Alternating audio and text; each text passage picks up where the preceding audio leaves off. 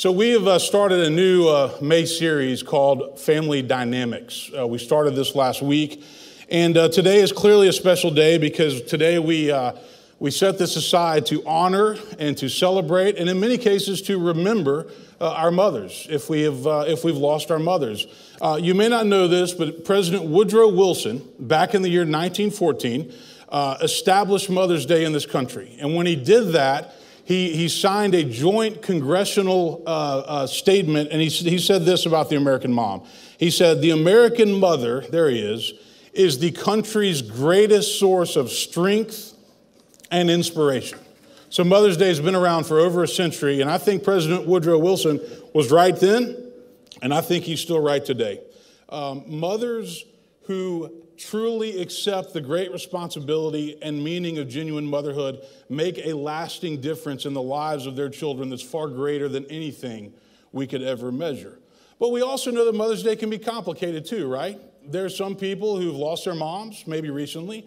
There are some people who maybe have wanted to become a mother and they haven't been given that chance for whatever reason. There are some people who have strained relationship with their mom, and so today's not an easy day. So we want to celebrate our moms on Mother's Day, but we want to be sensitive to the fact that it may not be an easy day for everybody, and that might be real for a lot of people.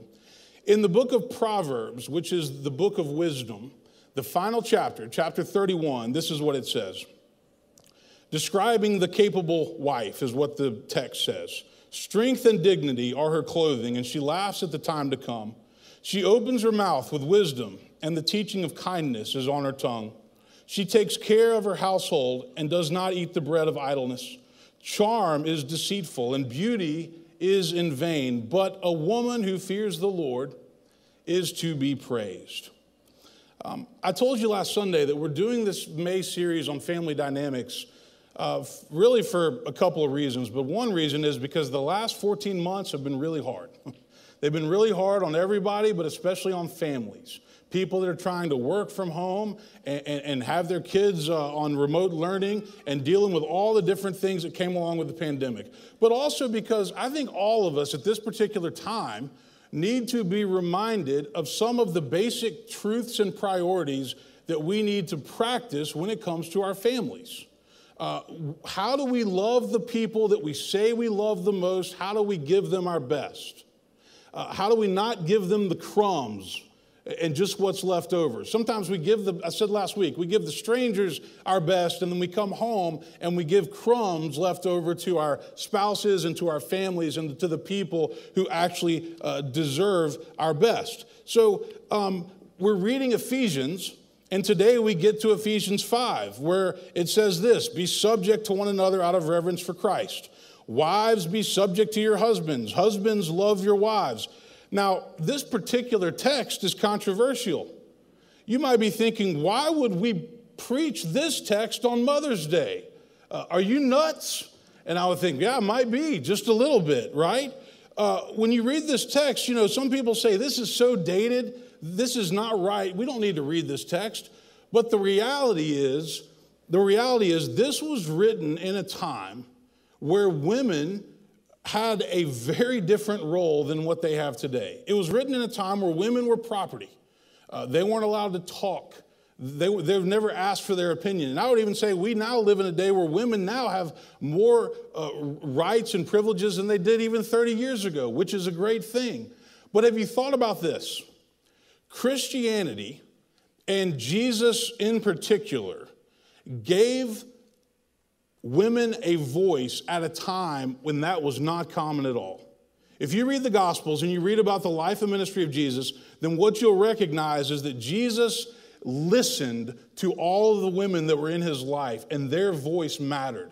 And so I would say that Jesus was a trailblazer and that he was doing this long before our society at large ever started doing this. And so even though Ephesians was written at a time where women were property, this is the message that I hear today.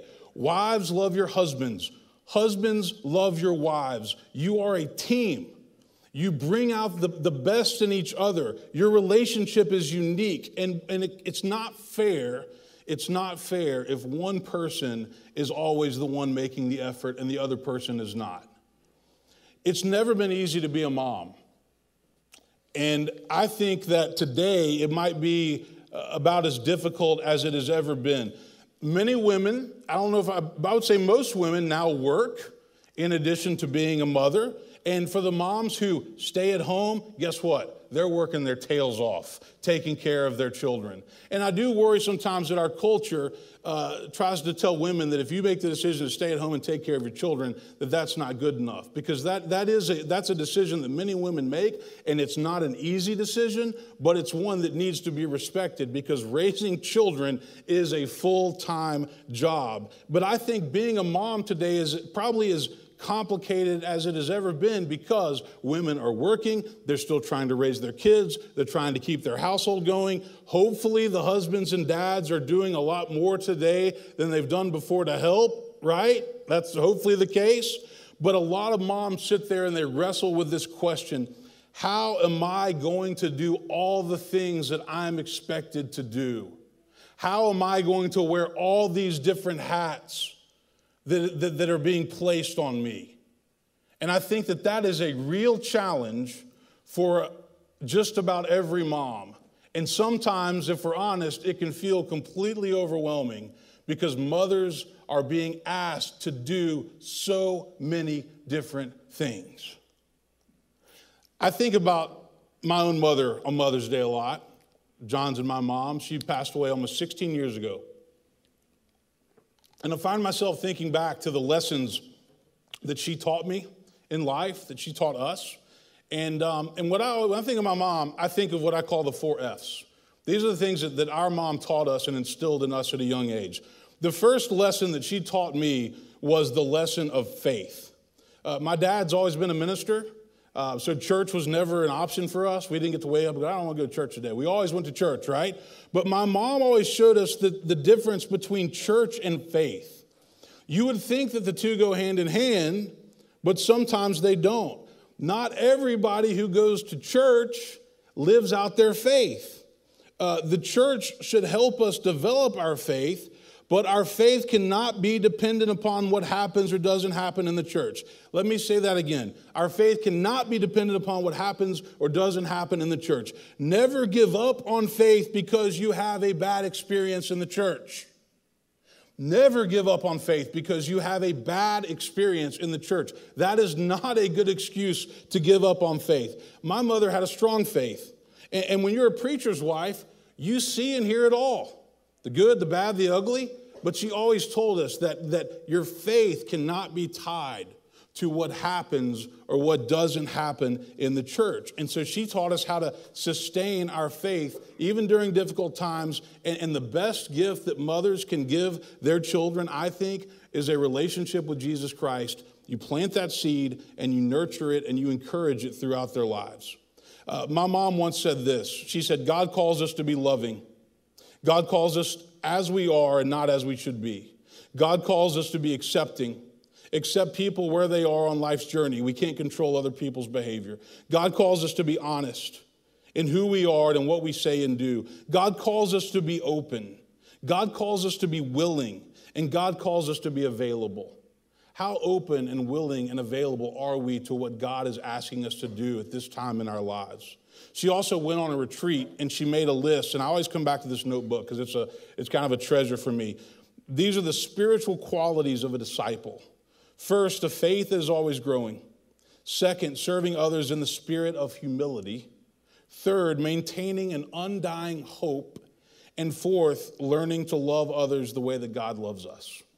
Secondly, she taught me the gift of family and how important family is. And that's what we're talking about this month. My mother lived for her family.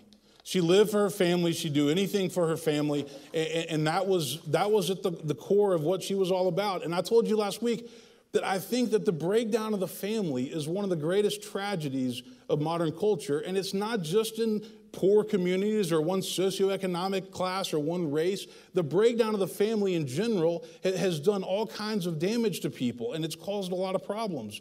But without a healthy family and without parents that are doing their job, then kids can't learn right from wrong. They don't learn how to contribute and be a part of society. And that leads to problems like poverty and poor education and a lack of opportunity. That becomes a really brutal combination. My mother was not afraid to discipline us. And so when we got out of line, we knew it. She used to have this famous line. She said, I brought you into this world and I'll take you out of it. And she was dead serious when she said that. Family is not always easy. It can be very stressful, but it is such an important part of all of our lives. And we should invest in our families and make sure that those relationships are really strong. The next lesson she taught, faith, family, friendship. In life, you can never have too many friends. And my mom had tons of friends, and she taught us if you want to have a friend in life, you got to go be a friend. So if you're looking around going, why don't I have any friends? Ask yourself, when was the last time you actually tried to be a friend to somebody? And we knew that my mom was not doing well when she stopped responding to her friends because friendship was something that she loved. And friendship is what makes life worth living. Paul writes these words to the Romans. He says, don't lag in zeal. Be ardent in spirit, serve the Lord, rejoice with those who rejoice, weep with those who weep, live in harmony with one another. Paul says, if it is possible, so far as it depends on you, live peaceably with all. So build bridges. Focus on what unites people and not what divides them. Be positive and not negative. Cut people some slack. Don't judge them. I think that these words in Romans 12 really describe how we're supposed to interact with our friends. Friendship is such an amazing gift, and we all have acquaintances and people that we know, and that's great, but that's not the same thing as a genuine friendship. That is what makes life worth living. Finally, faith, family, friends. The fourth F that my mom taught us was fun. And she knew how to have fun. She was always the life of the party. She believed that life is to be celebrated. There's so many people who take life way too seriously and they're not that fun to be around. And so the question is, where's the joy? Where's the fun? T.S. Eliot said, where's the life we've lost in living? You can't always be so serious that you don't laugh, that you don't have a good time. Jesus said, I came that they may have life and have it abundantly. Have fun, live, enjoy your life, enjoy your family, enjoy your children. Now this week, I did something different. I thought about the lessons my mother taught me, the 4 F's, but I also reached out to some moms in the Woodmont community, people that are raising children at different stages. And I said, if there's one thing that you want your children to learn or to know, what is that one thing? Okay? And so here's some of the responses that I got. Christy Williams, who's our elder chair-elect, she said, I want to teach my kids to be kind. I want them to know that kindness makes all the difference in life, in addition to living out the golden rule. And I want them to know that whenever bad things happen, we can get through it because we share each other's burdens. Farrell Mason, one of our ministers, she said, I tell my children every morning, make this day count and do something kind for somebody. Martha Gallion, take the time to listen to your children because they want to know that you're on their team and that you care. Allison Bushin said, trust God in difficult times. We don't always understand what happens or why, but God always gets us through. Run towards the arms of God and not away. And Allison said, make time for your family, and love is what holds families together. Fighting is a complete waste of time. Stephanie Bowman, our deacon chair, said, quality matters over quantity. It's time and intentional presence with your kids that matter the most. Put down the phone, don't sweat the small stuff, and don't demand perfection. Mary Britton Cummings, who has teenagers now, said this, I want my children to reject the culture of this world and to long for Christ and his ways. She said, there has probably never been a generation of kids who are as anxious, fearful, and yes, even depressed as some of the kids that we have today. But they long for Christ, and many of them don't even know it. And the message of Christ is very different from the message of our culture. The message of Christ is what leads to peace and comfort. And then Friday, I had lunch with Tulu Quinn. She and I have been friends since we were in 7th grade. She's battling a really hard illness right now. But I asked Tulu, what do you want to teach your children? And her reply was simple. She just said, love never ends. Love never ends. What are the lessons moms, that you want to teach your children, and dads? What are the lessons that you learned from your mom when you were growing up? Think about that today. And I always close on Mother's Day with those words of the coach, Paul Bear Bryant. He coached at Alabama. My mom went to Alabama. She loved the Tide. I grew up cheering for them. But Bear Bryant once said, "Have you called your mother today? I sure wish I could call mine." Happy Mother's Day to all of our moms. Thank you for who you are and what you do. God bless you.